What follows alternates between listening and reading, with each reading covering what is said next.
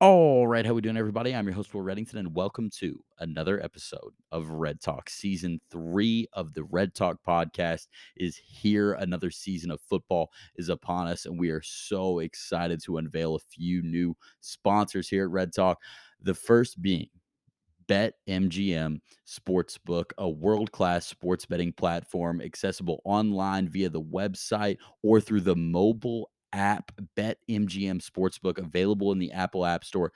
Sign up with BetMGM today using promo code PLAY1000, no spaces, PLAY1000 for a risk-free bet up to $1,000. The app works seamlessly. They have everything you could ever imagine on there: player props, this guy to hit a home run, this guy to get a hit, baseball, basketball, soccer, tennis, futures bets, everything you can imagine. BetMGM Sportsbook available on the Apple App Store.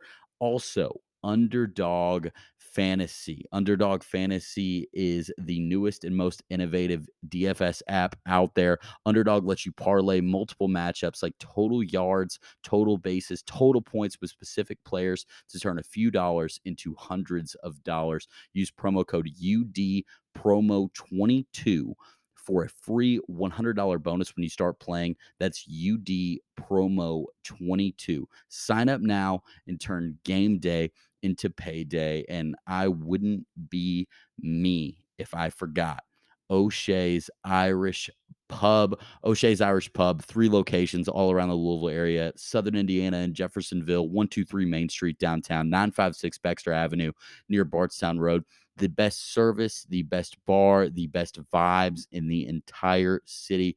O'Shea's Irish Pub, doing better than ever, open late. Come see us. All right, let's get it going.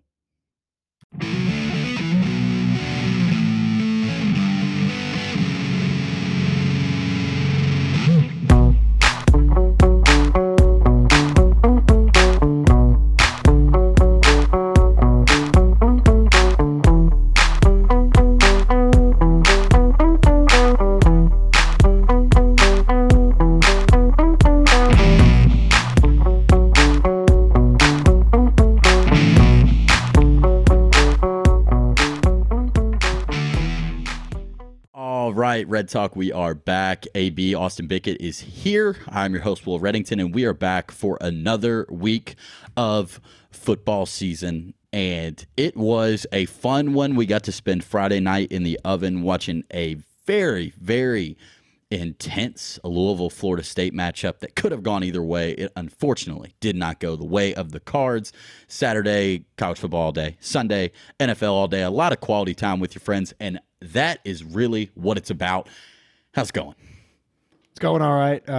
Obviously, we didn't get to L1C4 as hard as I thought we were going to. That seemed like a month ago. I can't believe that was on Friday. Yeah. But it was pretty good weekend of football, as usual. Me and you did really good in college and really bad in the NFL, but I actually made some money in the NFL, IRL. So, completely different guy on Sunday as I am on Wednesday/Thursday. Yeah, exactly. Not a lot making of changes. excuses, but on Monday, though, I was listening to podcasts and stuff and diving in, getting smarter, trying to become a better version of myself for this show. And I was like, oh, my God, the Eagles are going to kill the Vikings. It's going to be a slaughter. Pretty obvious as soon as the game kicked off. And didn't take into account Kirk Cousins being 2 and now 10 on Monday Night Football. I guess that guy goes to bed at 6 o'clock every night because he looks like a ghost of himself every time. Eagles look really good, though. They're getting a lot of buzz as best team in the NFC. Probably still a little early to say that, but the Bucs haven't looked great. The Packers had that Week 1 thing, and you can't really judge what they did to the Bears because it was the Bears. But yeah, the Eagles are really good. I still think the Vikings are going to be a good team, but looks like they're not ready to be in that class yet. No, definitely not. And the Vikings, what was frustrating for them is like they're getting it down there. They're moving the ball just a little bit, and then he throws just an atrocious 2 picks to Darius Slay. James Harden ends up with the ball one time. Nobody knows what's going on there in Philadelphia. Darius Slay should have had like 4 interceptions. He dropped like a 2 few drops. Yeah, and Jalen Hurts, the year-to-year leap, it's just been crazy. They utilize him running in like a safe way. I don't know what it is. It's like Lamar, where if you watch Lamar and you've been watching him for years, you really don't feel like he's going to get hurt, knock on wood. But the same thing for Hurts. I mean, he's a giant dude. It looks like every defensive back trying to tackle him has no chance. That one play, he got tackled on like the 6th and still ended up scoring the touchdown. But their receivers are awesome. They have a stable of solid running backs, Gainwell, Sanders, and Scott. So, yeah, the Eagles are a formidable opponent. Very impressed with what they're rolling out there. I think they're a 6.5-point favorite against the Washington Football Commanders this week. So that's always fun. But it was an exciting week. A lot happened. We, as a group, we're trying to do our best to give out some winners on this podcast. And Saturday, our vibes were pretty high after a 4-1 from me and a 3-2 from you. We're texting each other 7-3. Hey, we're back. We're feeling good. The vibes are through the roof. And then we're at Dolly's watching some football on Sunday, and you lean over to me and said, "There's a real chance that we're going 0-10 here." I was like, "Oh, what?" What? I don't remember what we did, but we're really going to go 0-10. And we didn't, thanks to the Bills first half, -6. I should have given out the Bills in every way possible. Yeah, like your Bills 5 picks. -10. Bills first quarter, Bills second quarter. -6. Bills team total over, just all Bills. That would have been hilarious, and it would have worked. That's on me. I will try to do better about that when you see a game that's just lit up with a team that has no business being on the field and an absolute powerhouse in the Buffalo Bills. But, yeah, NFL could have been better. Yeah, I mean, we did go 1-9. I'll own that. Jesus. I don't think, on the yearly, I'm 11-13. You're 8-15. We're both I am officially below 500, but you actually improved a little bit. Oh, no, you went 500. But, yeah. I really don't think that You know what? I should be 9-15 because I gave out that 3-team 10-point teaser that hit so easily. Oklahoma, Rams, Bills. Never had to think about it. If you're listening to this at home, don't think about the Rams. Just needed that pressure-packed football. They did that on purpose, and they wanted to bust up those teasers. They tell you not to take teasers. The Rams don't like teasers, so they busted it up with the purposeful safety that you don't see a whole lot. That was called by John Wolford, the Wake Forest backup quarterback the Rams had. He called that play. He's got a lot of power in L.A. I didn't know that. You didn't know that. Now we know that. But, yeah. I'm looking at him right now. I don't think our picks were very bad. We both had the Saints. That game was 3-3 in the fourth quarter. Could have went either way. Questionable calls go the Bucs' way. And then Jameis goes full Jameis mode. But, we were right there on that one. I had the Ravens -3. They were up 28 points. What do you want me to do? Steelers +2.5. Another one of those games where it could have gone either way. Gunnar Olszewski muffs the punt. Panthers +2.5. That was back and forth. And then we both had the Vikings. That was just a bad call. But we were right there. I mean, it wasn't like our teams got blown out and just couldn't get a bounce or a 21-point lead. It's looking like the formula of me taking Bengals Rams every single week may not work this year. Every year. And I'm going to say, there's a world where they don't play in the Super Bowl this year. There's a world. There's definitely a world. I'm starting to realize that there is a world. When I watch the Bills offense every play on Monday night, sitting there locked into it, and then I remember that I watched every play the Bengals offense ran on Sunday against the Cowboys, there are some clear differences. Yeah, I mean, I'm sure that there has been probably that 2018 Chiefs or the Patriots of old with Randy Moss, but I can't remember a more dominant 2-0 start in the NFL than the Bills have put together. And the fact that they were Super Bowl favorites and all this hype coming in, and they've lived up to it through 2 weeks. They have the Dolphins this week. Dolphins are getting some hype now. I mean, if they kill them too, it's on. The spreads are going to start getting crazy. And I said the exact same thing on Tuesday. Hey, this is the best 2-0 start I've ever seen. The most dominant. I mean, recency bias, of course. 30. And it's not like they played the Jets or something like that. They played the Super Bowl champion, and then they played the #1 seed in the AFC from last year. Neither of us think the Titans are very good, but still to beat them in that way. Yeah, and especially in prime time when the Titans really needed a win. Also, against the Rams, I mean, they didn't even play good. They turned the ball over 4 times. They still won by 21. Yeah. Could have been infinitely more. So the Bills' next 5 are at Dolphins, at Ravens, Steelers at home, good defense still, at Chiefs, and then versus the Packers. If they can get through that undefeated, I mean, I don't know if they're losing. That game in Arrowhead against the Chiefs is going to be absolutely nuts. But if they keep it rolling and they beat the Dolphins like that, it's going to become a little bit like watching Batman. It's not if Batman wins, he's going to win. It's how he wins.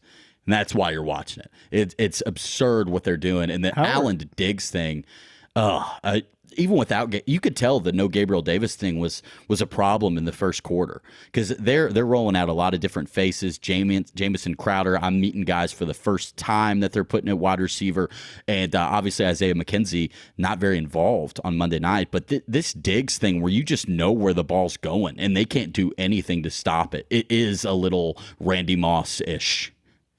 Yeah, that would be my biggest concern with the Bills, if you can point to anything right now, is I don't know how deep they are. Like, obviously, they're the best team right now if they're all healthy, and you can say injuries can ruin anybody's season, but they don't go very deep at wide receiver.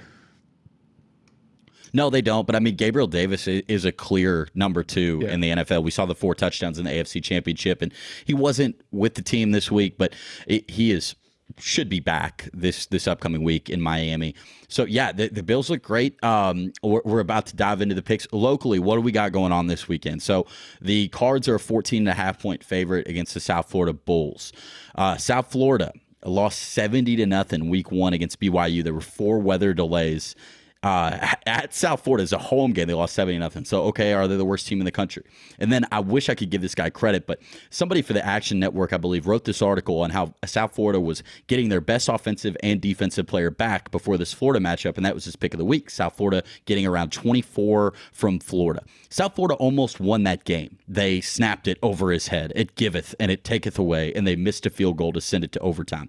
31-28 final in Gainesville. UK won at Florida. Okay, really big win. How good is Florida? We're going to find out this week at Tennessee, I think. But South Florida getting 14.5 at Louisville. It feels like a lot. The Cards almost beat Florida State. Fumbling in your opponent's red zone is just not the move when you are not very good, not good enough to overcome those mistakes. I'd be interested to see. It's going to be a noon kick at the Oven in the Ville, and I can't imagine there's going to be more than 8,000 people there. I mean, it's going to be light. Are you going to be one of those 8,000? You better believe I'm going to be one of those 8,000 in the Oven, because on the first third down, when they played Load Up the Drake, it was such a moment. We haven't had the same third down song year to year, I don't think, in my entire life, and it was a great move to run it back. Were we very good on third down defensively last year? I can't imagine so. But, Lord, that moment where we do, in fact, load up the Drake, and Florida State immediately converted. But it was still an unbelievable moment. So I, of course, will be there. I really like your dedication. It's going to be sunny and 75 on Saturday. Can't ask for better weather. So I will not be attending any more games in the Oven this year. I threw on my red shirt. I threw my L's up for the first time in my life, and I just went home a loser. So we'll not be doing that anymore this year. But I'll be cheering for you unless I take the 14.5 points. I think a lot of people will be taking South Florida, actually. I mean, looking at what Louisville's put out there, and South Florida, I mean, that was a game where everybody's, Florida's about to lose. I'm going to throw it on TV. So it feels like a lot. I guessed 9.5, and it did open up at 12.5. It's been bumped up to 14.5. So maybe the public's all over Louisville, but I don't understand why exactly that would be. Probably from the 70-0 game, and Florida looked pretty bad against Kentucky as well. I don't really know. Florida could have came out with that effort after you beat Utah and then lose to the Cats. You probably don't have a very good week of practice the following week, and they have it scheduled slammed in between game day and Tennessee this week too. So I'm sure it was just a look ahead spot from Florida. Also, the Cats might have exposed Richardson a little bit. He can't throw the ball, but yeah, I don't know. I don't think South Florida is better than Florida. Maybe those two guys they got back are a 70-point difference. Maybe they are. Maybe they're worth 70. I don't know. I'll find out in person on Saturday. Can't wait. I'll be there at 10 a.m. ready to go. Let's see what else we got. Cats hosting Northern Illinois. Yeah, 25.5-point favorite in Lex this weekend. Northern Illinois was a 2.5-point favorite against Vanderbilt. favored against an SEC team last week. Vanderbilt wins, cashes their team total over for wins in week 3. What a story from the Commodores. So, yeah, the Cats 25.5. That seems like a lot against a team that was just favored over Vanderbilt. I know it's Vanderbilt, but that's it's quite a swing. But I guess when UK plays Vandy, that's what we're going to see, 21.5 plus. Yeah, I gave out Vandy last week versus Northern Illinois because they supposed to be SEC, and I checked the score, and it was like 21-7. Northern Illinois at one point. I was like, oh, well, that's a loss. Check the score, maybe 30 minutes later, Vandy's up 14, so they really flipped the switch. I think this Vanderbilt team, I'm not going to say good. I think they're frisky-ish, frisky adjacent. They're definitely better than they have been in the past few years.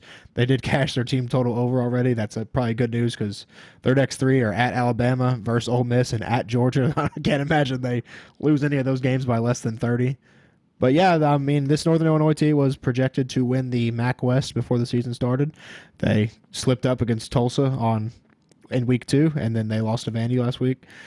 Don't think the Cats will have any issues, but they always play down to their competition, no matter who they are playing. Came out very slow against Youngstown State before hanging 21 in the second quarter.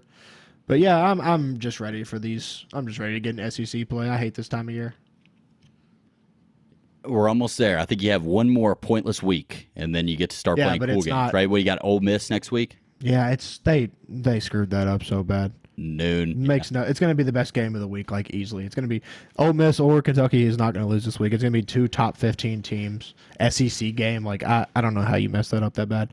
Very, very heartbreaking news for me because I will be traveling to Indianapolis during that time frame. Probably going to have to watch it on my phone in the car. Cannot believe that. Yeah, it's tough, man. I thought the same thing when they put Louisville, South Florida at 12. It's like, when are you going to give us some respect? Yeah, seriously. Yeah, I mean, I was expecting. It's a joke. I was nervous that we weren't going to get the 7:30 because we might get the 3:30 game of the week, and then they just throw it at noon. Probably on ESPN. Yeah, watch out. I mean, as a Kentucky fan, it probably does give us the best chance to win the game, which is cool. But as just a fan in general, it sucks. If I didn't have to go to Indy, I wouldn't care as much. But I mean, come on, it's like our biggest game of the year, not Georgia, and we're not going to beat Georgia. Probably not, but you never know. Our biggest game of the year that we have a chance to win. Yeah, Cats 31-0 last week against Youngstown State. 30.5, 31-point favorite right around there. They nailed that. Pitched a shutout defensively. Always impressive no matter who you play. But yeah, Cats and Cards back in action this weekend. I'd say if you parlayed both money lines, you're probably getting like minus 300 odds. Probably higher than that. I think these two teams from the Bluegrass are thinking about winning. We'll see. Now, let's jump into these picks. 5 college, 5 NFL. I feel a little better this week. We did really good in college. We should have a little confidence. Yeah, so we're in the college part. Let's have a little confidence. I'll get us started. USC, -6 against Oregon State. Beavers. My only college loss this past week was going against USC with Fresno State. I feel like my reasoning behind that was pretty good. I watched every snap. USC is a juggernaut. I expect them to be in the playoff. Under a touchdown against a Pac-12 team that will be around the 7-5, 6-6 range that we usually see a lot of those middle-of-the-pack, bottom-tier Pac-12 teams end up. I think it's the last time we see that this year. Caleb Williams, a quarterback, the dude is unbelievable. He can run, he can pass, and it's an extremely dynamic offense, and they can get stops on third down defensively. Love USC, -6 here. Would expect it to be around 7 at kickoff. That's as simple as that. That's what we're going with first. USC is probably my favorite team to watch right now, to be honest. In college football, they're just, wherever Lincoln Riley goes, it's going to be that way. They're going to be able to score. They're not going to play great defense, but they can make some timely stops. I thought game day might be there.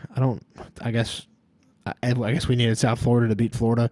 I thought the game day should have been there, or Duke, Kansas would have been really cool, or Clemson, Wake Forest would have been cool, but that SEC bias. But yeah, I'm scared of this game, to be honest. Oregon State scores it. They're at home. This is their biggest game of the year for them.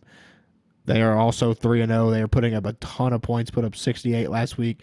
Total on this game is 70. I kind of like that, even though it's ridiculously high.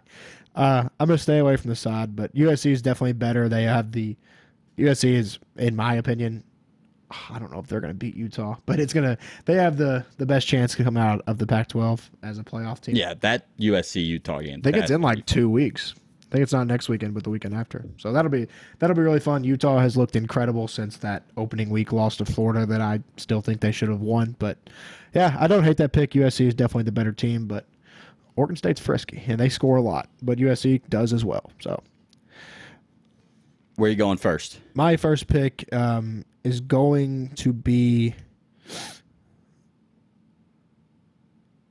My first pick is going to be a teaser. I usually don't do college teasers on here, but I'm doing this just because I want to give out the Kansas Jayhawks -1.5 because this Kansas team is so fun to watch, and I know that not many people have probably watched them, but they score. Their quarterback is very good. I think he has like the third highest QBR in the country right now.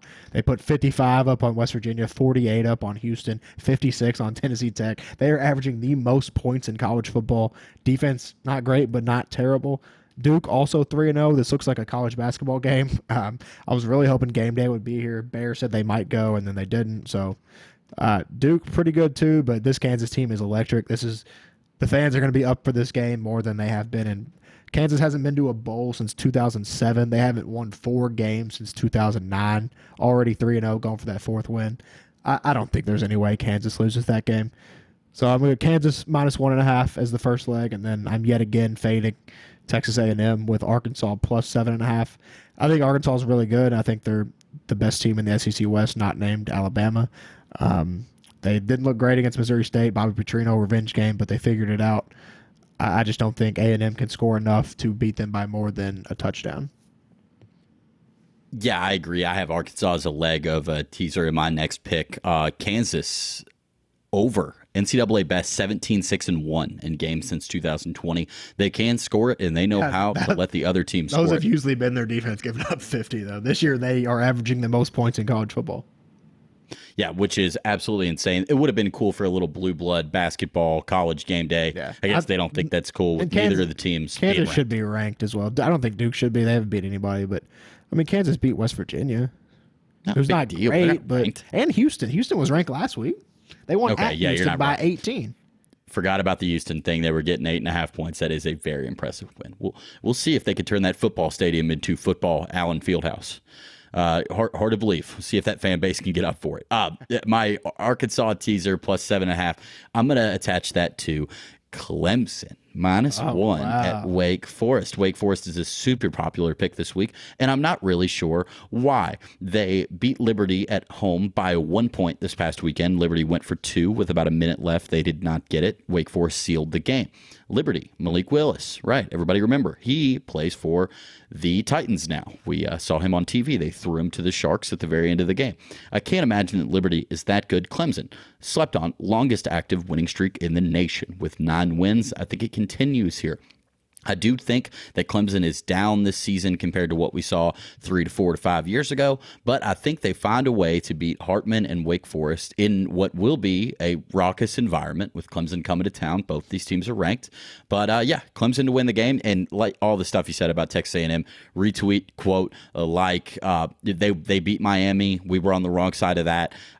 They didn't impress me at all. They should have lost that game 10 different times. They have LSU. Still look terrible on offense. And that's Brad Johnson's son. He's an LSU transfer. They still didn't start that freshman gunslinger they supposedly had. I spent enough time with Mr. Johnson at LSU to tell you that he is not very good. Arkansas, the Missouri State thing was weird, right? I mean, Bobby was in town, but they found a way to pull away late. I just don't think Texas A&M can beat anybody by that much. So the value in terms of getting the 7.5 is legitimate. So I think Arkansas is just better too. I think Arkansas. Yeah, that should win the ball game. Yeah.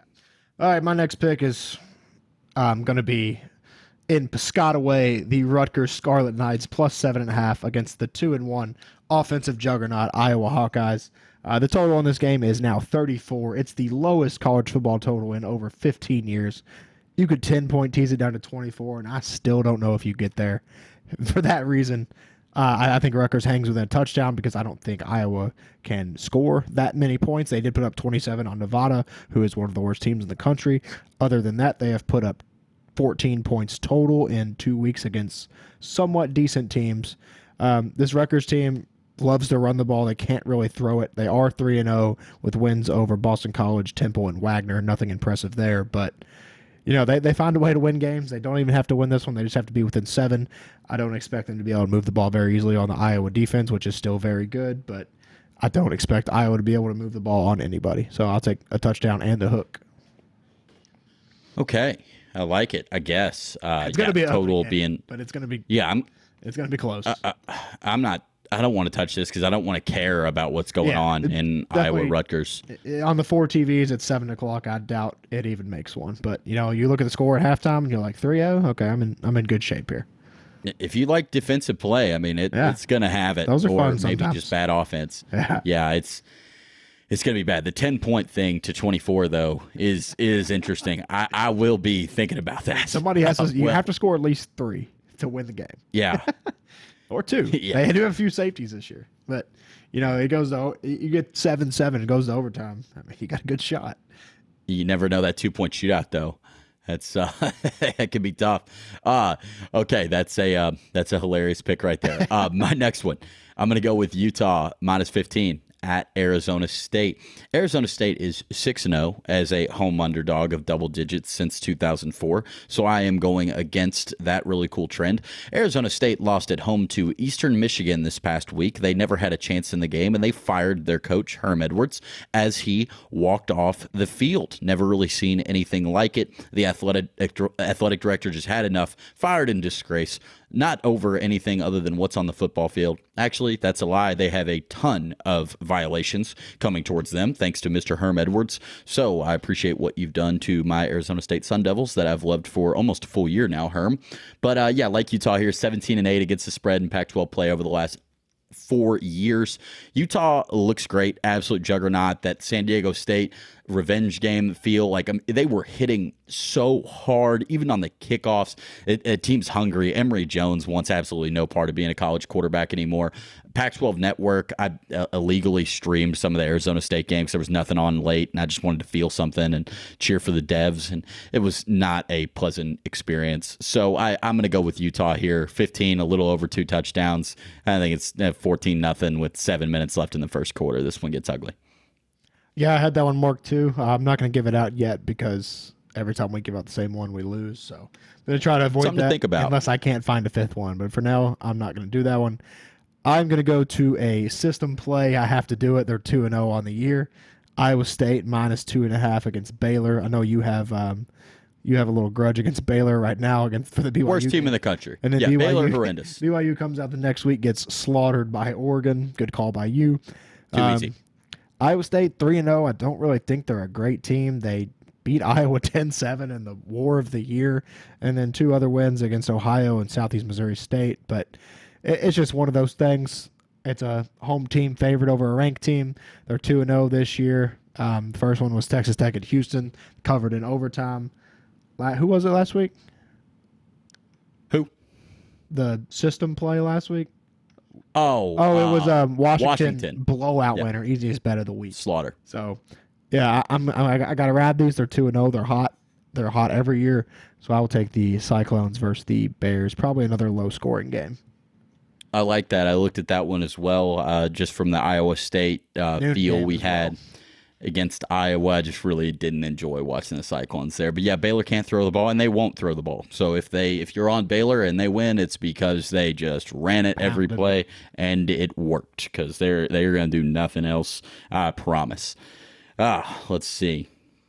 What are we going to next here? Worth mentioning for the Cards fans out there, Louisville plays James Madison next. They are +7 at Appalachian State. Obviously had game day there last week. Crazy Hail Mary miracle to win the game. Looked like a really fun place to be during that time slot when App State did somehow fend off the Troy Trojans. But yeah, something to look out for there. I saw a ranking of like top 10 quarterbacks in college football right now. James Madison has one of them. So the oven, it might get a little weird when James Madison comes to town. They were FCS, I believe, a year ago. What do you think the James Madison line's going to be? 12.5. I think it'll be like maybe a touchdown. I guess it depends on what they do with App State, but James Madison's good. Yeah, It does. And I mean, when you look at App State hosting Carolina and being favored, it's like Louisville's probably not better than either of those teams. But if Louisville did play App State, you have to consider the Satterfield revenge factor that goes into it. So, yeah. So, and that could work either way. Propelling his career to a Power 5 school.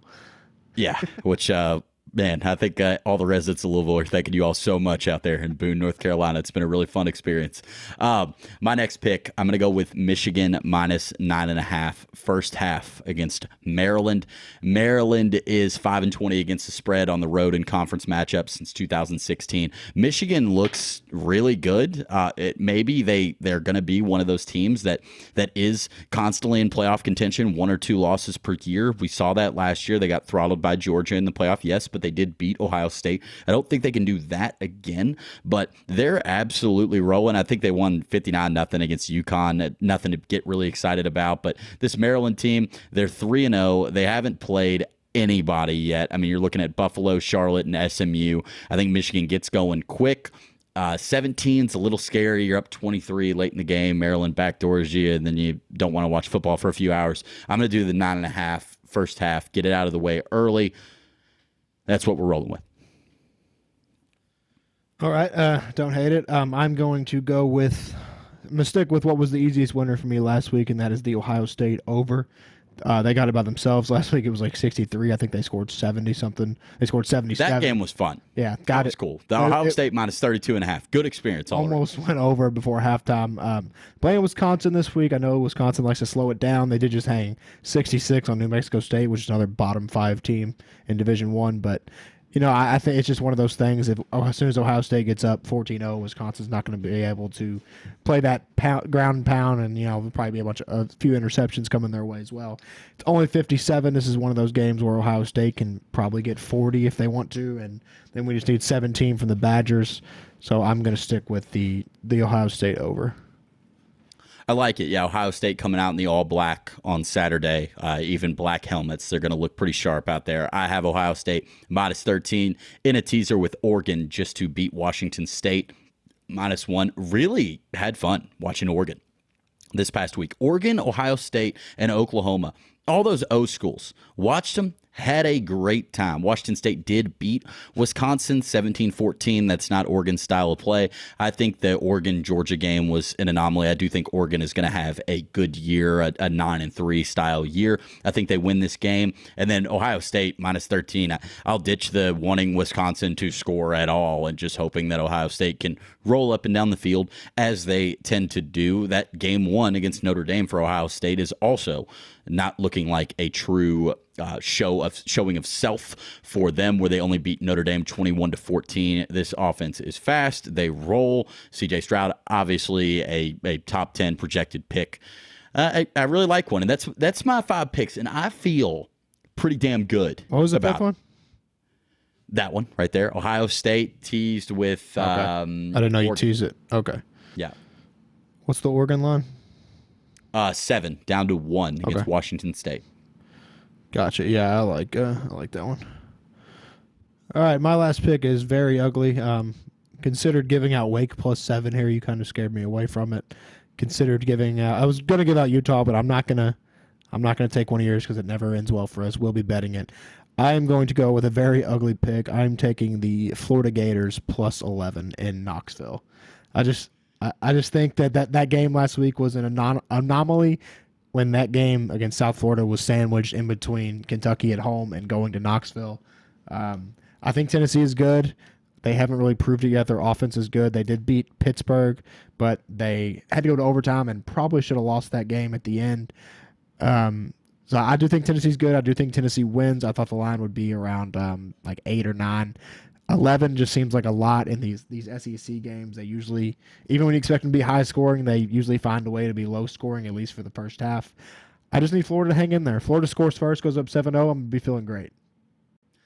Yeah, I tell you what, that Tennessee offense is good. Game day coming to Knoxville for the first time since 2016. I would expect that place to be rocking. But this line was a look-ahead line. You usually get that for the bigger games. And it was 6.5 before Florida played South Florida. It's all the way up to 11. That is a pretty big swing without a major injury on either side. So, I can see why you take Florida. I am looking forward to watching this game, but I have no idea what's going to happen there.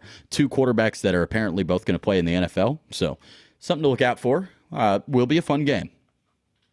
Yeah, I just think this is a little overreaction from last week and the second half of the Kentucky game. But, I mean, this is Tennessee's first SEC game. They did beat Pittsburgh, but, whole different ball game. Let's move to the NFL. Before we do, I'm going to give out my giant 10-point teaser again, which I will continue to do now that is 1-0. It's never lost on this podcast. My first pick, very obvious. Everybody can see it from a mile away. Louisville -4.5 at home. This team is hungry. They need a win, and they need a win bad. I know it sounds stupid, but the second they played Load Up to Drake on third down, I thought, this program, we are going to be fine, and we are. He gave up 25 yards. It was like 12, and it was a first down. But Louisville -4.5, we figure it out, and we figure it out in person together. Oklahoma -3 against Kansas State at home. Oklahoma they can play, man. That offense, Major at running back, dude's unreal. Dylan Gabriel at quarterback. I don't think Kansas State is going to be what slows this team down. Kansas State did return that really awesome running back, though, so I would expect them to score some points. Wouldn't take Oklahoma straight up, but -3, get me a win. That would be great. And now moving to the NFL, which is my last leg of this, I have one that may surprise you a little bit. And it is the New York Jets +15 hosting the Cincinnati Finally Bengals. swung. So that's where we're at. Week 3. I'm going to go with the Jets +15 here, mainly because I don't think that any of those teams in the NFL, the Bengals, can beat by more than 15 points right now. 13 sacks through 2 weeks. It's been absolutely pathetic to watch. Joe Burrow looks like he is seeing ghosts out there, and Satterfield running the ball on 2nd and 10, 2nd and 8, getting no yards, tackle for loss, and now you're in third down hell all the time. And that Cowboys game kind of broke me. I said some mean things about the Bengals that I regret because I'm still riding, but they're not winning by 15. Here's what I'll say about the Bengals. First of all, I'm in a Survivor League with 300 people. Payout is $3K. There's 40 left, and I'm one of them. And the Bengals are who I'm taking in week 3. They lost this game last year. I know, and it knocked me out last year. I had last year. What is wrong with you? Well, I'm looking around. It's a tough Survivor week. I mean, the biggest spreads are the Chargers versus the Jaguars. Jaguars look scrappy. Herbert couldn't even walk last time we saw him. Don't like that. Yeah. Exactly. Next biggest spread is the Chiefs versus Colts, which you think, hey, that's so easy. Chiefs didn't even really look good against the Chargers. At least their offense didn't. They didn't do much. Colts look horrible, but it's in Indy. They're desperate for a win. Jonathan Taylor also could slow it down, go crazy against them. Most popular bet spread of the week so far. 94% of the money on the Chiefs. Like, I don't love that. Vikings -6 against the Lions. I think the Lions are good and could win that game straight up. Yeah, Lions have Jared Goff. I'm looking around and I'm like, is Flacco going to do this back-to-back weeks, and are the Jets going to do this back-to-back years to me? And then also, just on the not Survivor related, on the Bengals, they have looked very bad the first 2 weeks. But they also face TJ Watt and Micah Parsons, who are arguably the 2 best pass rushers in the NFL right now. And as bad as they played in both those games, they still lost on game-winning field goals in both of them. Like, you can't imagine that they continue to play this bad, and if they do, that they keep losing on game-winning field goals. The Jets are coming off that miraculous win that they had no business winning in. They should be 0-2 with 2 14-plus point losses. They still have Joe Flacco out there. Zach Wilson not coming back till week 4. I mean, I just have to pick the Bengals. I think the Bengals they have to win this week. They start 0-3 against the Jets, Cowboys with Cooper Rush, and Steelers with Mitch Trubisky. I don't know how you save your season. I mean, as bad as the Bengals have played, they could easily be 2-0, probably 1-1. I mean, to make an extra point, they're 1-1, no matter what. So, the Bengals have to win this week. Looking around, I don't trust any other team more than I don't trust Flacco to do that again. Yeah, I think that's some really great logic from you there. The Bengals could easily be 2-0. I'm not going to get into it. I'm not going to talk about it anymore. The Cowboys defense is very good, and outside of those first 25 scripted plays they had in the last drive where there was a tip ball and Noah Brown somehow caught it. Like, the Cowboys didn't do anything. But the Cowboys defense is really good. The Steelers defense is really good. The Jets defense is not on that level. No, the Jets, they do have Quinnen Williams there in the middle. Obviously a very, very good defensive lineman, but he does possess a different skill set than TJ Watt and Micah Parsons do, where they're like fast, can line up wherever, can just absolutely abuse people that claim to be bodyguards. The Bengals' biggest concern. Out this week. I don't know if that even matters. Quinnen Williams? No, La'el Collins. It's going to get worse. We used to say that last year. I promise it gets worse.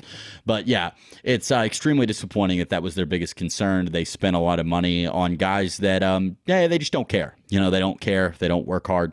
It's pretty sad. And teams that can't run the ball, I hate when they run the ball. You know who can't run the ball? The Bills.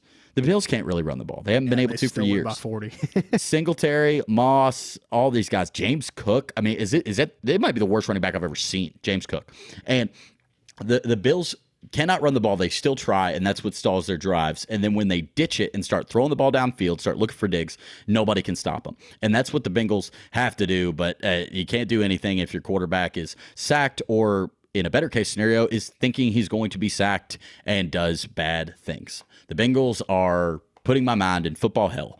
So good luck to your survivor pick. It's not impossible. I mean, I don't see a safe pick on the board. There's not. It's a good point. Your logic behind it is valid. So I mean, Eagles are now 6.5 against the Commanders, but it's revenge game. Road game too. Everybody's so high on the Eagles right now. Short week. Yeah, I hear you. All right, let's get into these picks. My first one. What do you think I'm going to do? Go the whole podcast without doing this? Rams -3, -130. Buying it down. 8-1-1 against the spread against the Arizona Cardinals. Kyler, he didn't want to see this defensive line. Miraculous comeback by the Cardinals last week against the Raiders. Super fun game to watch. Miracle victory. Wow. I mean, it really was one of the best games that you'll see in the NFL season.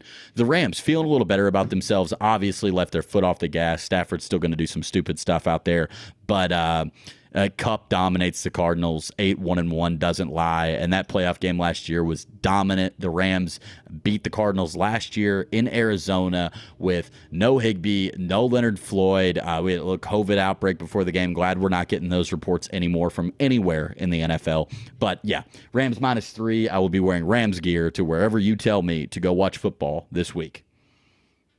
Yeah, I mean, outside of the first 6 quarters for every team, I don't know if there's a team that looked worse than the Arizona Cardinals. So, I don't hate that. I'm sure the Rams defense will give Kyler a lot of problems. They did figure something out in the second half. Obviously, the Raiders defense not nearly on the same level as the Rams defense. So I don't hate that. My favorite pick of the NFL week is the Baltimore Ravens -3. Gave them out week 1, easy cover. Gave them out week 2, up 21 points. I mean, what do you want me to do? That Tua comeback, Tua deserves all the credit in the world, but it was the most Madden thing I've ever seen in my life. Throw it to Waddle, next play, throw it to Tyreek Hill. Just 2 guys that are faster than 99% of the NFL, and that's why they went out and got Tyreek Hill. They have a receiving core that nobody else has in terms of speed, and I don't know if anybody's ever had that much speed, and that's all they did. They both had 40-plus fantasy points. But the Patriots wide receiver 1 is Jacoby Myers / Devontae Parker. The Patriots looked horrible week 1. They won last week on 2 plays. One was Nelson Aguilar mossing and scoring a touchdown, and then Gunnar Olszewski, whatever how you say his last name, fumbled inside his own 10. That was a ball game. They still barely beat the Steelers. Still think the Patriots are horrible. Still think the Ravens are really good. They just got hilled and waddled to death. I think the Ravens roll here. Yeah, Patriots don't have any skill players anywhere close to that, and probably haven't since Randy Moss donned a Patriots jersey. So, yeah, I like that one. I like it enough to have it too. So if the Ravens are ever going to lose, it's because of that. It's because of something that me and you did in Louisville, Kentucky. It has nothing to do with these players, but that will be why if it happens. But yeah, can't ignore that. A lot of the public's on the Ravens. I think that's natural. I was expecting this line to be a little lower, to be at 1.5 or 2. It is the Patriots' first home game, but yeah, the offense doesn't look very good, and they They held the Dolphins to 20, but I feel like the Dolphins kind of unlocked something last week. It's hard to explain. I don't know if more of that's on the Ravens secondary or what, but the Dolphins have weapons. I think we throw that one out, but yeah, Ravens -3. I love it. I'll go ahead and give out number 3, the Jacksonville Jaguars +7 against the LA Chargers. The Chargers, everybody don't really have a home field advantage. Yeah, but the Jags aren't going to travel all that well. There's not going to be very many people at this game. Trevor Lawrence and the Jags looked great last week, holding the Colts to 0 points. The Colts look broken, but the Jaguars look pretty good. Christian Kirk looks like he might be worth more than what they pay him. And you look at the Jags injury report, and it's basically empty. They have a stat now where it's like a banged up list, and the Jaguars right now are the healthiest team in the NFL. The Jaguars currently list their starting center, Keenan Allen, J.C. Jackson, and Justin Herbert, all as questionable. I think that it's very possible that Justin Herbert doesn't play in this game. I'm sure he wants to. They're coming off a long game, but if he doesn't, that's going to be Chase Daniel, and that line is going to be a pick-em in which everybody in America is going to be on the Jags. I love the Jags here. I think Trevor Lawrence is just in the process of finding it, like both running backs. This game, I really, really believe it stays within a touchdown. Chargers could easily win. The Chargers have a ton of talent, but give me the Jags +7 because of all the external factors there.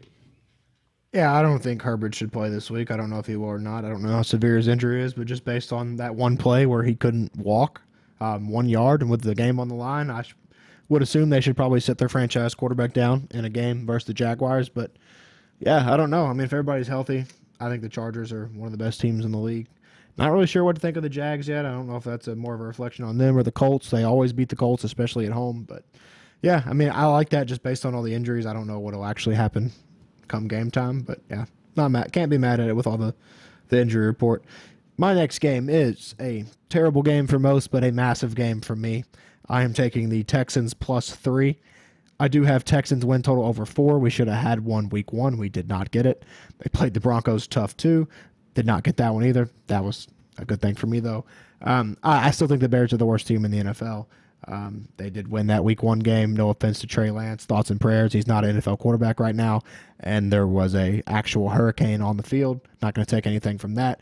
They attempted 11 passes against the Packers. I think that tells you everything you need to know about how the offensive court staff feels about maybe not just Fields, but their offense as a whole. Their wide receivers as a group have 7 targets through 2 games. And Cooper Kupp had 8 receptions in the second half last week. Just a little fun fact about the Bears offense right now. I don't think the Texans offense is very good. I think their defense is actually pretty solid. Played the Broncos and the Colts really well the first 2 weeks. Give me Mills over Fields right now, and I'm getting 3. So 2 bad teams, I'll take the points. This is definitely the worst game of the week. Big game for me, though. Really need a Texans winner. In terms of a 1-1 Bears team and an 0-1-1 Texans club, the Texans have looked infinitely better than the Chicago Bears have. So I don't hate what you're doing there. My fourth pick, Lord, I'm gonna give this out, and I know it's gonna lose, and I know that's a weird thing to say. I do that all the time. Bills Chiefs teaser, the Chiefs to beat the. It's so losing. Everybody in America's taking it. I'm giving it out though because I don't think the Bills are losing to the Dolphins, and I don't think the Chiefs are losing to the Colts. So, maybe this is one of those moments where the public just gets one, and they don't really have a choice, and they can't stop us. So here we come, public. Chiefs Bills teaser. As dumb as it sounds, because the Dolphins have looked good, I think I'd be more worried about the Chiefs in that one.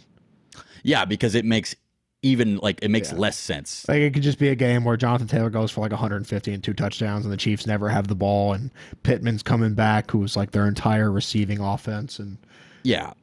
And the Chiefs have 94% of the money on him. Yeah, the Bills are 80%, but there are people that are going to bet the Dolphins. The Colts have been pronounced dead, and the Chiefs have kind of been crowned again, even though they haven't really looked.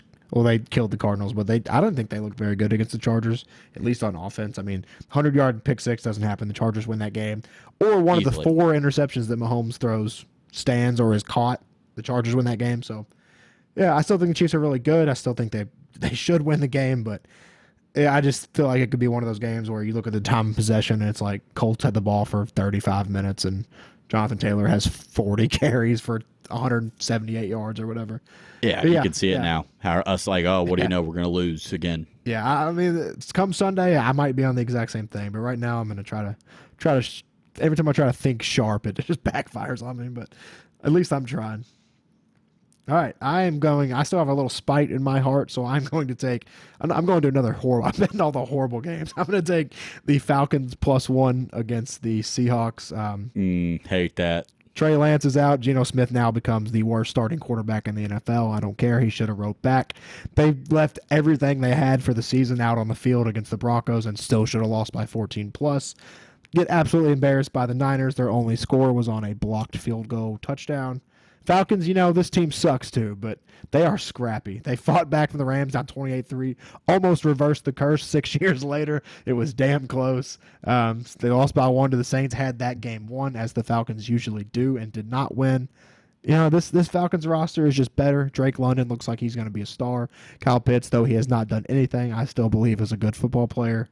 I think Marcus Mariota is better than Geno Smith. So I'm going to be watching all these games I can find and betting on the dog because both teams suck so bad. I almost took the Falcons in Survivor League.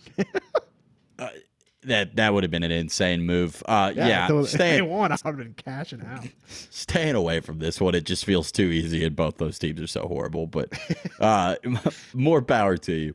My last one, pretty torn. I have. Let me make sure. I have Rams -3, Bills Chiefs teaser, Jags +7. Is that all I've given out so far? Ravens too. Ravens -3. That's right. Yeah. So my last one, I am torn between several. Thinking about a little Jared Goff getting 6 in Minnesota.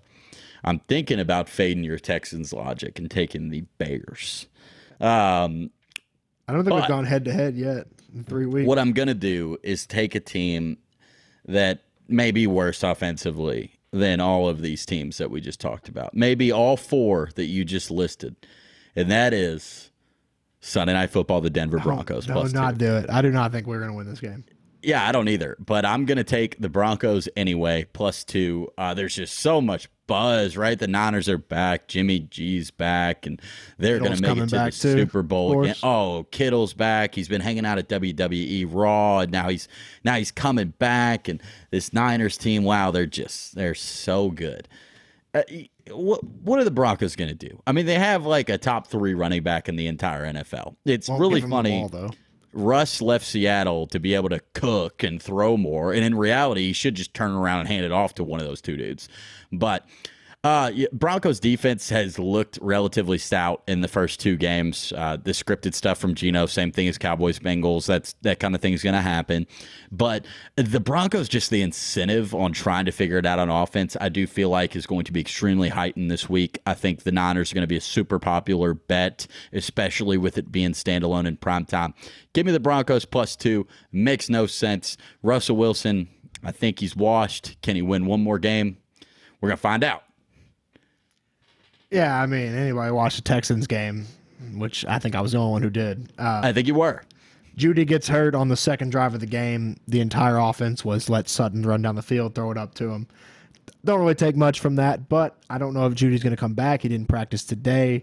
Surtain didn't practice today. Kittle's back. Jimmy G's back. We play this game without Kittle and Trey Lance. I think we win it easily. But, I'm a little nervous. It is a home primetime game for the Broncos. We're usually pretty good in these spots. Going to be rocking.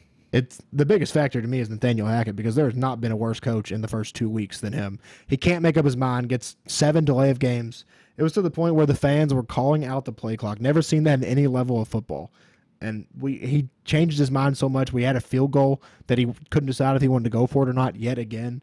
We had to take the points off the board because of delay of game, and we had 3 timeouts. I mean, I get it. He's first-time head coach, but he's been bad, and I hope the whole emphasis all week is just make up your mind and stick to it immediately because I'd rather go out there and throw a pick than take a delay of game and have to punt, So, yeah, this is a big game for the Broncos. This is kind of the are we actually going to be good or not game. They have not looked good the first 2 weeks. Could easily be 0-2. Could easily be 2-0. So, big game. First real test for us. I know we lost a game, but we should have won that game. That's not a good team we lost to. So, first kind of litmus test on if we're going to be one of the good teams or not. Now, I'm not feeling confident. Yeah, glad you are. As you shouldn't. I'm not feeling super confident about it either, but yeah, we'll see. Hackett's getting made fun of a lot. There's a lot of talk. It's mainly coming from me. How much better is Russell Wilson than Teddy Bridgewater? I guess this season's going to tell us. Russ was really good against Seattle. He threw for 340 yards. It was like the second most of the week 1. And last week he had nobody. He did start off bad, but then he had nobody to throw to. I think he had like 180 or passing yards, and Sutton had 125 of them. Well, I'm not worried about Russ. Is like the least of my worries right now. More worried about Nathaniel Hackett. Let's figure it out, man.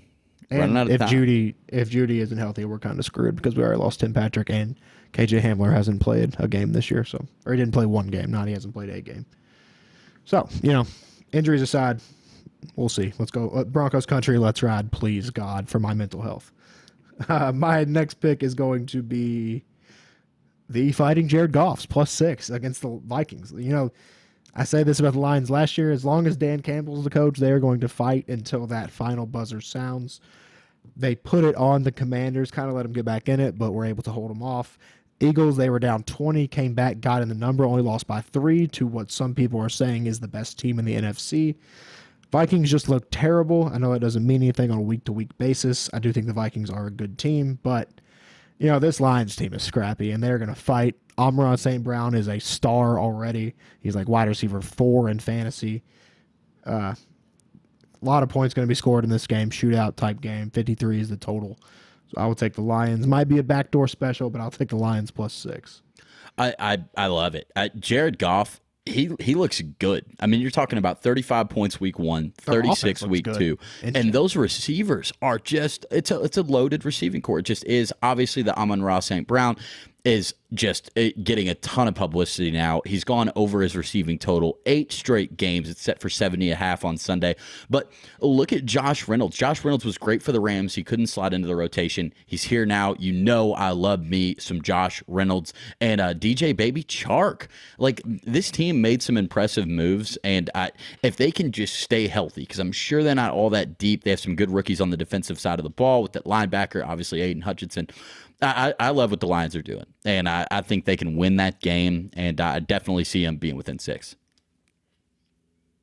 Yeah, I mean, me too. It's probably my favorite dog of the week. The other 2 I've given out have been the Texans and the. I'm on 3 dogs this week, so hopefully that'll change the vibes around a little bit. My last pick is going to be just something I have to do. I kind of alluded to it at the beginning of all this. I'm taking the Bengals -5. I know everything I said 10 minutes ago. Oh, Lord. It's just, I'm already going into Sunday that I have to root my ass off for the Bengals. So I might as well just root for them to blow the Jets out. Jets, obviously, miraculous comeback win last week. They got slaughtered by the Ravens week 1. They should be 0-2 ATS. Flacco's last ride maybe ever if Zach Wilson is back in week 4. Though Flacco did look elite as he does in stretches in the fourth quarter last week. You take out the other 3 quarters, I mean, the game was over a few times. I hope you're right. I hope you're right. The Bengals have to get this one. I hope the Bengals win by 31. I'd love to be back. That'd be so sick to not sweat in my bet or Survivor League. Yeah, it's just no chance. The Bengals next 2 after this are Dolphins, Ravens. Like, they have to win this game. Man, Dolphins coming in to Paycor on and then Thursday night with me in the Saints house. After that. Nice. Yeah. Yeah, I mean, at Saints isn't an easy win either. Lord, no. There's some intense stuff going on. Yeah, I mean, this is the biggest must win you can have in a week 3. Yeah, for the Bengals. I mean, they cannot start 0-3 with those 3 tough games. They could be 0-6. They could be 1-5, 2-4. They have to win this next game. That would not be fun for me. Definitely would have to change some profile pictures. I've already switched my Bitmoji outfit like 6 times. It's been hard. Okay, well let's have a week. Other stuff going on. We got a cool MLB home run chase going on right now. Judge hit 60 last night, 62 to break the Yankee record, the non-steroid record. That's been kind of fun. Pujols 2 away from 700. If you catch that ball, what are you doing with it? I'll tell you what I'm not doing. That's trading it for a signed baseball that means nothing. Yeah, or in a picture. I'm starting out with give me season tickets for life and like $100K, and then we can start negotiating. Because those nerds like Darren Rovell estimated that ball, which isn't even the record breaker, It's just the tire of Babe Ruth to go for 500 to 100K, or not 500 to 100K, 50 to 100K. I mean, you sell that ball for a baseball for 100K. That's like life-changing money. And did you see the dog pile to get it? You're gonna fight that hard for a picture with Aaron Judge? Probably got some Instagram likes. Died under there. Probably some comments too. Like, what are you doing? If I'm him, I'm like, they're like, oh, we'll give you some. I'm good. You know, I'm gonna put it up for auction if you guys want it. Bid on it. Yeah. There's a package they could give me where I would accept it, like season tickets on behind the plate for a life. You know, let's start off with that. That's probably valued around 100K for the next 20 years. Yeah, gift that keeps on giving. Yeah, especially for the Yankees. Yeah, and it's gonna be crazy the next two that he hits because those are gonna be worth way more. Yeah, and they're coming. That 60-second ball. Yeah, they already had the prices for the right field where he hits most of his homers because it's like the short porch or whatever. Tickets for like the back row of that were over 1,000. That is insane. Imagine paying that, and then not only does he not hit a home run to you, he doesn't hit a home run at all. Yeah, which is likely to happen. He's been plus 170 each night for like the last 2 weeks. Plus 220 tonight, which that is surprising, especially at home, because that is the shortest odds. And they could juice that right now, and people would still bet it. Oh yeah, without a doubt. Yeah. That might have been like a super boost or something. Because I saw an account tweet that out, but I didn't actually see it on a book. Pujols too is coming in. It's usually like plus 430 each night, but like it's so funny. A few months ago, before he went on this tear, it was plus 800, plus 900 each night, and now he really has turned back the clock. 13 home runs since the All-Star break, and he's 2 away. Pujols is sitting on 699 last game of the season, and you're like a pitcher that isn't really a factor. You throwing him a little meatball down the plate. No, because that's what I hate about this. Like, maybe the last 3 of his home runs have been 85-mile-an-hour fastballs. Yeah. They keep freeze framing it. Like, what are we doing here? Yeah. So, I guess it depends on what kind of team you are, like what kind of compensation you're getting. When Michael Strahan broke the sack record, Brett Favre just ran to his side and sat down. Yeah, Brett Favre, pretty good guy. He's done a lot of good for the world. Yeah. Yeah. Okay, well, that was talking baseball. President's Cup for golf, mini Ryder Cup going on this weekend. USA against International. International team lost every single person they were going to have to the LIV Tour. The USA is minus 700 in that. It's absurd. I've never seen it like that for a golf team event, but that is going to be really, really fun to watch. A lot of the pairings, alternate shots. It is a good weekend to watch golf. That USA squad is absolutely loaded. You would know everybody on the USA team, and you would know 2 or 3 guys on the international team. But that is also going to be fun to watch. That's going on in sports. Soccer's all back now that everybody's gotten over the tragic death of the Queen. We are going to be having the Premier League return, which I'm excited for a little morning sports fun. But that is about all we got. Now it's time for the House of the Dragon, epic episode 5. Just wild stuff going on in the Game of Thrones universe. You got anything else before I get out of here? No, I don't think so, man. Let's go better than 1-9 this week. Let's do it. Yeah, 1-9 is just NFL. You got 7-3 in college. Let's go better than 7-3. If this is coming out Thursday morning, I really like the Steelers plus 4.5. Ridiculous line. Steelers plus 4.5. Good chance it comes out Thursday morning. All right, here we go. The Dragons.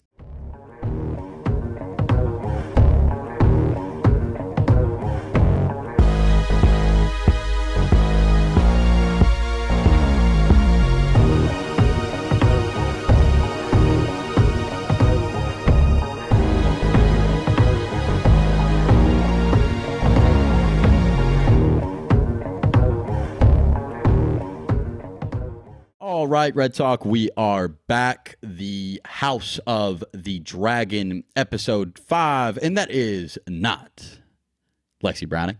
This is Mackenzie B. Welch. Kenzie Welch, first time appear on Red Talk. So stacking the numbers there. I think we've had over 100 different people on this podcast now. That's pretty special. Kenzie, great to have you here. How are you feeling? I feel great. I think House of Dragon has been an amazing prequel so far. Although I will say Game of Thrones has given away, if you've paid attention, to a few like key things that's supposed to happen in House of Dragon. So if you're a real Game of Thrones fan, then you would have noticed that. But I'm glad to be here. Never imagined you'd see the day where you'd have me on here with you and you got that desperate. Yeah, it turns out we are exactly that desperate. I'm sure there's going to be moments in this show where I'm like, what is Lexi doing? How is she not here? But we're going to get through this the best we can. This is episode 5, The House of the Dragon. It has gotten to a point where you're looking forward to it each week. The first couple of weeks, I don't know. Am I going to like this show? Is it going to kind of carry the weight of Game of Thrones? Game of Thrones took me a while to get into too. And now after episode 5, I'm really, really excited about it. I think this was the best episode of the show so far in terms of twists and turns. You kind of felt that anxiety that used to exist. It wouldn't have been a Game of Thrones wedding if it wouldn't have went sideways like that. If you remember, the Red Wedding in Game of Thrones was an absolute bloodbath. This was mild compared to that, but it's literally just typical Game of Thrones. They wouldn't have a wedding that didn't go sideways. Yeah, a lot going on at this wedding, and that's the theme of the episode, the Green Wedding, as some are calling it. So next week, when we're watching episode 6, we're going to do a 10-year time jump. We're going to see different actresses, actors playing these characters that we've fallen in love with, which I'm kind of bummed out about. I feel like the cast has done a great job. And I agree. I like the cast that they have right now. I'll be disappointed when they switch some of these people out.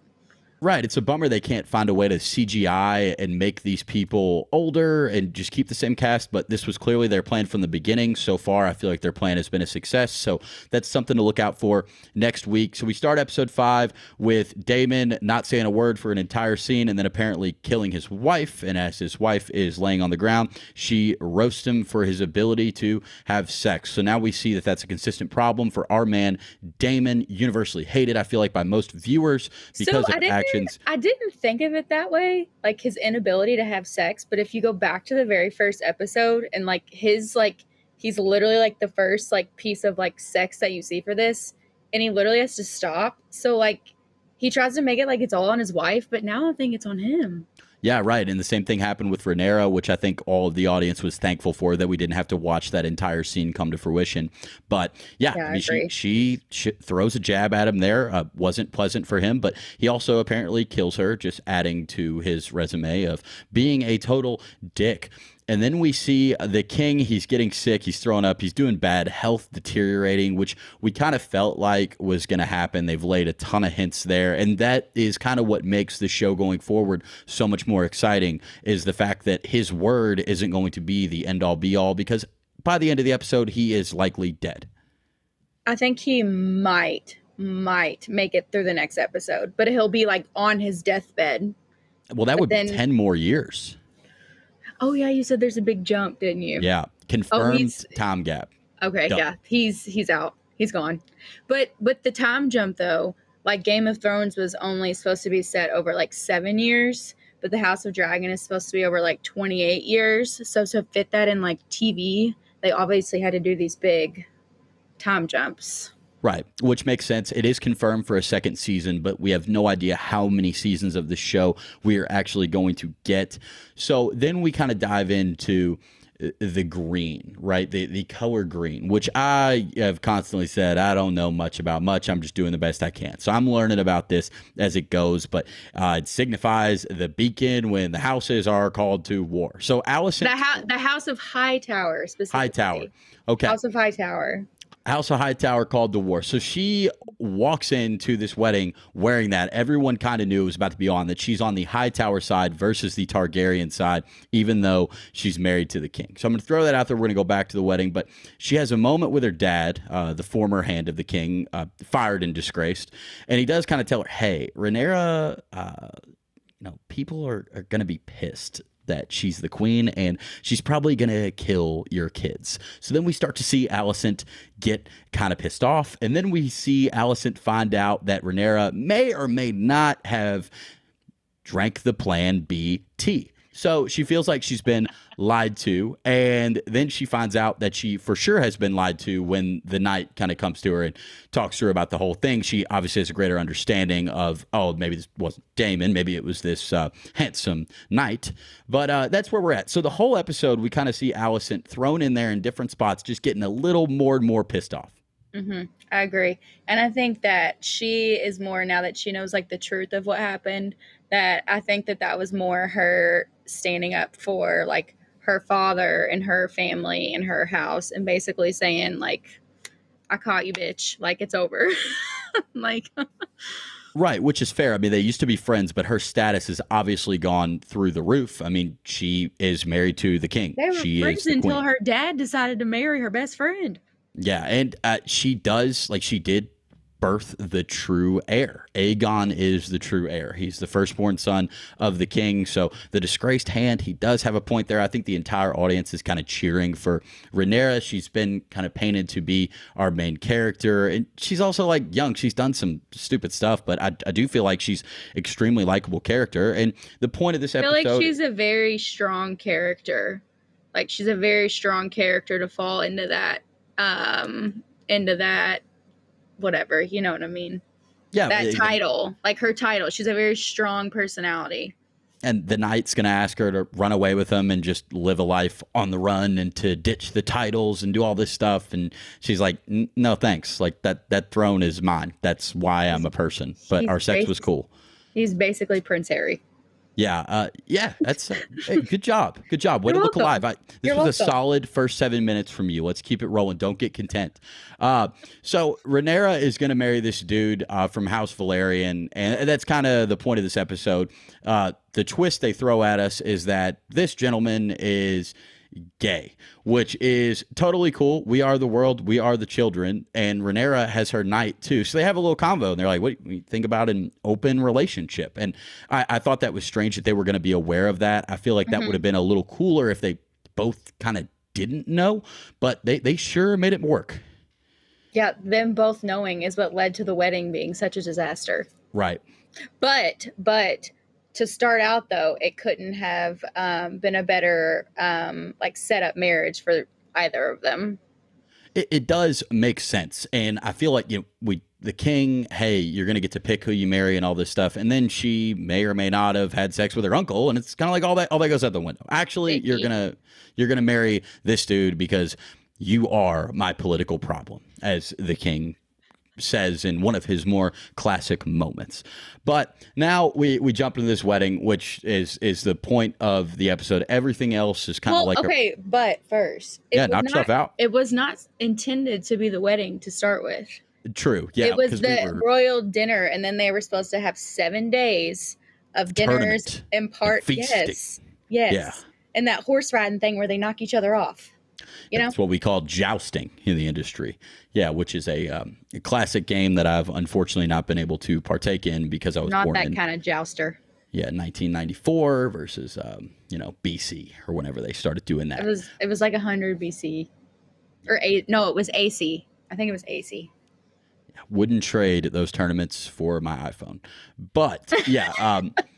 We jump into, like you said, it's a dinner. It's not intended to be a wedding. We're gonna get there though, because this thing gets crazy. So Daemon pulls up, which people didn't seem thrilled about, but the king's like, "Yo, grab him a chair. Bygones are bygones. He's a part of our family." He just hopped out the rav, sit him down. He gets in a chair and he's kind of sitting like me after I've been at work for 7 hours. Like, I don't really care. How bad do I need this job? I'm slouched down. Daemon is just unfazed, and then we see unbothered. Alicent walks in with the green on. Everybody gets the vibe immediately. I'm looking around like, what's going on? And then thankfully those two dudes said the quote I said earlier about how that signals war in the Hightower house. And everybody stands eventually. Her house stands up. But the only two people that don't are one of the Valyrian guys and Daemon. Daemon's like, no, thanks. I'm not getting up for this. I'm really, really comfortable. This is going to hurt my back posture in the long run, but I am going to stay seated just like this. So the king had just kind of had his moment where he addresses the crowd. He has to stop, regroup. She sits down, and then he's going to do it again. Before she sits down, though, when she looks over at Rhaenyra and she says, "Congratulations, stepdaughter." That's like a knife. Yeah, I got to say, I didn't think of that as a knife, but I can't see that now after. Would you imagine your best friend looking at you and say, "Congratulations, you're my stepdaughter"? That is belittling in some way. Yeah, that's a good point. That is like... Yeah, sounds like something Lizzo would say. Oh, yeah. She's not great. So, yeah, the king's like, Yay, new dragons. Let's dance. We're all having fun. Not so fast, my friend. So, Joffrey, which is a very popular name in this series and usually a very hateable character, he is. And they tend to not live. Yeah, they tend to not live. They tend to be bad guys. This one wasn't that bad. He was just in love with the future king, I guess, if that's what we're going to call the Valyrian beast. And he is the mistress of that guy. They are two gentlemen, and they are hooking up. And he's going to go up to the knight, so kind of like a little side piece meeting. Say, hey, look, secrets are pretty cool. We should keep these secrets. Have you heard the song by The Weeknd? How about some secrets? So the knight obviously doesn't take too kindly to these words. He doesn't respond hardly at all. But now we know. I think all four of them know. I think he felt threatened. Very fair. I think he felt threatened. Which, I mean, he should know that that's getting around. He probably didn't think it got to the king's mistress in that amount of time, but he told Alicent about it. So, I mean, not where it came from, but also people know. People are going to know what you do. Yeah. No, I think he felt threatened, and I think that's why he just lost it. Which he did do. Before he does lose it, though, we do get a moment where Daemon is wandering around the dance floor, and he's going to stop with the Valyrian chick for a while. Do you remember what happened there? I kind of don't. Her name, Princess. Tough names to remember. None of them are. Does it start with I think it starts with a D. I'm gonna have to look it up. First thing that came up was Princess Diana. It's not Princess Diana, who may or may not have been murdered by Queen Elizabeth. Do you think they faced off in the ring when she got there? I like to think that the afterlife isn't like that. Lena Valyrian. Yes, Lena. That's it. That's not a D. That's an L. Not a D. Yeah. Yeah. I think they were just kind of being flirty. Like, he was trying to be smooth and... Oh, yeah. She does ask him if he has a wife or don't you have a wife. But I think she's like 12 and, he's like 30. I don't know. Not stopped Daemon before. So he has a brief encounter with Elena, and then he's going to go meet Rhaenyra on the middle of the dance floor. It's got the eyes of everybody at this bad boy because rumors apparently circulate around this realm, even though there are no cell phones, there is no internet. And they're watching them, and they're speaking in their native tongue.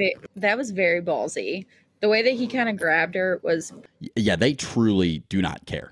He was basically saying, we fooled every single one of you. I thought they were going to kiss. They may have kissed. We're not totally sure if they kissed or not. If they did, they wouldn't have shown it because it was like, that's like right when everything like broke out into like amok. Yeah, exactly. Like it's happening and you think the screams are coming from that, like they just kissed or something happened. And it actually happened because the mistresses are going to have a mistress war. It's going to be Joffrey against the knight, and Joffrey gets his head absolutely bashed in Game of Thrones style. Are they going to show it? Or are they not going to show it? Of course they're going to show it. This is a Game of Thrones show, and man, his head was just absolutely deteriorated. It was like the epitome of Game of Thrones season 1. It was. It's shocking. You can never really be prepared for something like that. And it was obviously a little different than the Red Wedding, where we saw multiple main characters, almost an entire house go down in a brief moment. And really Joffrey was the only significant death, and we had kind of just met him. But still the entire vibe was like, where do we go from here? This just happened right in front of everyone. And I think that it's going to cause major issues between Rhaenyra and Laenor, that's what we're going with, right? The one she's marrying. Yeah, Laenor Velaryon. Laenor, that's him. Yes, yep. I think it's going to cause major issues between the two of them because Joffrey had just told Laenor who the knight was, and then they just found the knight beating the shit out of his boyfriend. Yeah, so that is obviously going to pose a ton of problems. Didn't really think about that because they did talk for a while. You would think that people saw the knight and him talking beforehand, they, whatever he intends to go by. But Joffrey told Laenor literally right there. He said he like pointed him out of the crowd and he said, that's the one. He said, that's her man. Yeah, and he was like visibly devastated the entire time that this function is happening. So probably pretty easy to spot. The rest of the knights are probably just there doing their job, but he does probably feel untreated since he broke his vows and lost his chastity and all that stuff he was screaming about on the boat. He stained his white cloak. Stained his white cloak. It's very words. Red now. Yep, that is his words. That's okay. Yeah, as we already discussed, the actual wedding's supposed to be 7 days after feasting and tournament, but they're just going to do it right now after all this stuff's going on, which they think threw was a total weird. Shotgun wedding post-death. Yeah, which doesn't seem like the most ideal time for that. Apparently, in the books, this does happen with Joffrey and the knight, but it actually happens in the jousting tournament. So they obviously made a change there, which is interesting. I feel like it did kind of heighten the level of anticipation, anxiety that you get when you watch the show, when you think about what's coming up next week. I was glad that this happened because it was extremely intense. But they get married. They do their vows, and the vibes are low in that room. I don't know why, but I just have this feeling that Laenor isn't going to last very long. Are we saying his name right? Is it Laenor? Yeah. Laenor is what we're going with. I don't know. Okay. Yeah. It's spelled Laenor. Laenor. Why not? Laenor. Like Eeyore. Yeah. Laenor. It's going to be really interesting to see where they're at. I don't think he's going to last very long. I think his appearance is short-lived, but I could be wrong. But that's what I think. I mean, even if he's in this show for another episode, he made it another 10 years, which props to him in this world with no medicine and constant betrayal. That is pretty impressive. These time jumps just changes the whole like cliffhanger. Because when you think about what happened, and you're like, and you know the next episode is 10 years from now, you're like, well, you know. Right. And the wedding itself really wasn't the cliffhanger. It's the knight about to kill himself and then Alicent seeing him and stopping him briefly. I mean, we don't know. I'd assume he didn't go through with it given how they presented that to us in the episode. But that's where it stops. Yeah, and too, I think part of the cliffhanger is the whole her wearing the green and basically waging war on her husband's house. Because I think that now that she knows about Rhaenyra, she's going to go absolutely nuts trying to find a way to get Aegon on the throne rather than Rhaenyra. And rightfully so. She's got her dad in her ear, and she knows that that's how it's supposed to go. That's the true heir. Even if it's not fair to Rhaenyra, that's how it's supposed to go. So he is kind of her ticket Elizabeth there. Changed it for baby Charlotte. A lot of Queen Elizabeth talk today. You know, I mentioned. You know, I called into work the other day and I was for that. No. Oh, okay. It just happened to be on, but I literally watched. I was doing a school assignment and I watched Queen Elizabeth's entire funeral while I did my schoolwork. I'm not proud. Yeah, that's it's not something I would have thrown on TV, but R.I.P. regardless. But that's I did though. Literally watched it from about 9 a.m. to about noon. It's an absurd activity. Yeah, not much else to add. That's how the episode ends, though. Is he going to kill himself? We don't know. She stops him, at least briefly, catches him. He did seem to really want to kill himself. It's probably good that someone did find him doing that. I think she's going to come up with some sort of proposition for him. Like almost like give him an ultimatum of like, if you do X, Y, and Z for me, then I'll make sure you X, Y, and Z. Like, you know? Yeah, which I feel like that's definitely coming. Life's about negotiating. Yeah, and that's probably what we're looking to. But also, the 10-year time jump, it does kind of change everything. It's so hard to make predictions about where things are going to be. I would guess that when we jump 10 years, Rhaenyra is going to be on the throne, at least for now. And these kids that are non-factors right now, like Aegon, and she just had another kid too, are going to be at least grown enough to like talk, be a factor. They may be 15 years old, 16 years old, but I would assume that they're going to be characters on the show. Oh, and I bet Aegon will be a little brat. Oh, guaranteed. I feel like he'll be like the OG Joffrey, like 2.0. Yeah, but like with the dragon blood too, which you would assume would make him infinitely more dangerous. Yeah. But King's probably dead. I do think Rhaenyra is going to be on the throne. They show that shot when they're all sitting at the long table, and Alicent walks in and all that. And Rhaenyra is strategically positioned right in front of the throne. The throne is behind her, where you see it on that shot. So I do feel like that gives us a hint. Like she's going to be there at least for the time being. Rhaenyra on the throne? Yeah. Yeah, I think because if he's literally getting ready to die, which we agree, we think he is, Aegon is too young, I think, right? To go definitely ahead and step into that. I think he's 5 or 6. So, yeah. So I'm assuming this 10 years from now, though, when he'll be like a teenager, he's going to start popping off. Yeah, rightfully so. It is his birthright to have that throne, and I'm sure his mom is only going to feed him those thoughts, let alone his grandfather, who is even more so. Well, yeah, Rhaenyra got her dad banished. Yeah, I mean, snitches get stitches, tossed, no longer the hand. But it's pretty much where we're at. I think it's really impossible to make many predictions outside of that. King dead, Rhaenyra on the throne for now. Would not imagine that the season ends that way. I do feel like we're in a ton of twists are in store. Oh, no. I feel like there's literally, if you compare it to Game of Thrones, all of the little minute, small details that just, continue to unfold. It's never ending. Yeah, and I feel like a lot of those are favoring the Hightower house right now. Like, I feel like Targaryen is kind of falling apart in that sense. Like, obviously Aegon is coming up, but he has the Hightower connection as well because of his mom. And sure. Rhaenyra is clearly a little bit unstable on the wild side. Could possibly be a better leader than her dad. Like, not as respected, but at least without the constant health and drinking problems that her dad currently possesses. Yeah, she doesn't have leprosy, so... Yeah, that has to help, and no offense to the people out there that do have leprosy. You just may not be fit to rule an entire kingdom at that time.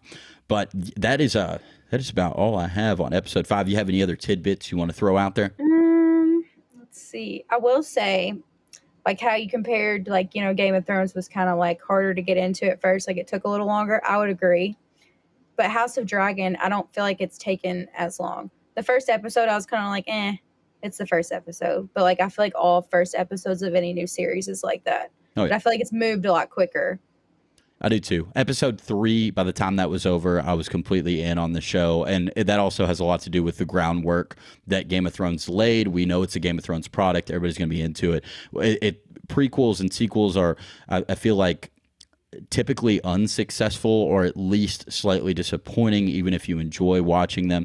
And Better Call Saul, Breaking Bad, me and Lexi have compared those constantly, and both are shows with 98% on Rotten Tomatoes. I think the House of the Dragon is very, very on track to reach that level of score, at least be tied with Game of Thrones, maybe a little behind. Yeah, I agree, especially because some of those crazy people that are die hard, eat, sleep, breathe Game of Thrones. Yeah, they won't let it die. No, they never will. And it's great to have a show back that is on once a week. I think everybody likes it's great. I look forward to Sunday nights every night when I get to light on my fall candles and turn on my cute lights. Yeah, me too. Same thing. Exactly what I was about to say. But yeah, the binge watching stuff, it is really cool. There's a time and a place for it. But yeah, the way the show is, I think it's nice to have 1 or 2 shows in your life like this where you can look forward to it every single week. And it gives people a chance to talk about it like you and I are doing now versus have you finished the show yet? 3 of those shows right now. Wow. 3. Lay them out there. I know. So House of Dragon is 1. New season of Handmaid's Tale just came out. So I've been watching that on Wednesdays. Very popular. Have you watched that one? No. I don't know how you feel about it. It's what everybody says. You're very dramatic, so I feel like you would like it. Honestly, it's pretty dramatic. Ricochet shot at me out of nowhere. Not like a bad dramatic. I think you like that kind of you like those shows that are dramatic. Okay. Yeah, it's a little different. I mean, you like dramatic shows versus you are dramatic. Okay, you liked 13 Reasons Why. Yeah, 13 Reasons Why. Those last 2 seasons, I kind of liked them, and they got an 11 and a 9% on Rotten Tomatoes. Apparently, those are the 2 worst seasons of TV of all time. What? Yeah, really bad. Yeah, and that show is very dramatic. Yeah, it's a great show. So you did like that one. I didn't have to do it like that. Okay, what's the last show? Okay, but Handmaid's Tale. And then there's another new HBO show. It's called Tell Me Lies, and it comes out every Wednesday, too. And that one's really good. But that one's a new one, and there's only like 5 episodes. Handmaid's Tale, you could like go ahead and knock out the first like 4 like real quick. And now they're on the 5th episode, or the 5th season. Okay, yeah, I'll just knock out 4 seasons really quick. I'm on the Blackbird Lexi Browning train right now. It's really, really good. Great suggestion by her. 2 episodes in. Also deep on my That 70s Show watch to get prepared for that 90s show. But yeah, TV stuff. It's been good. Wait.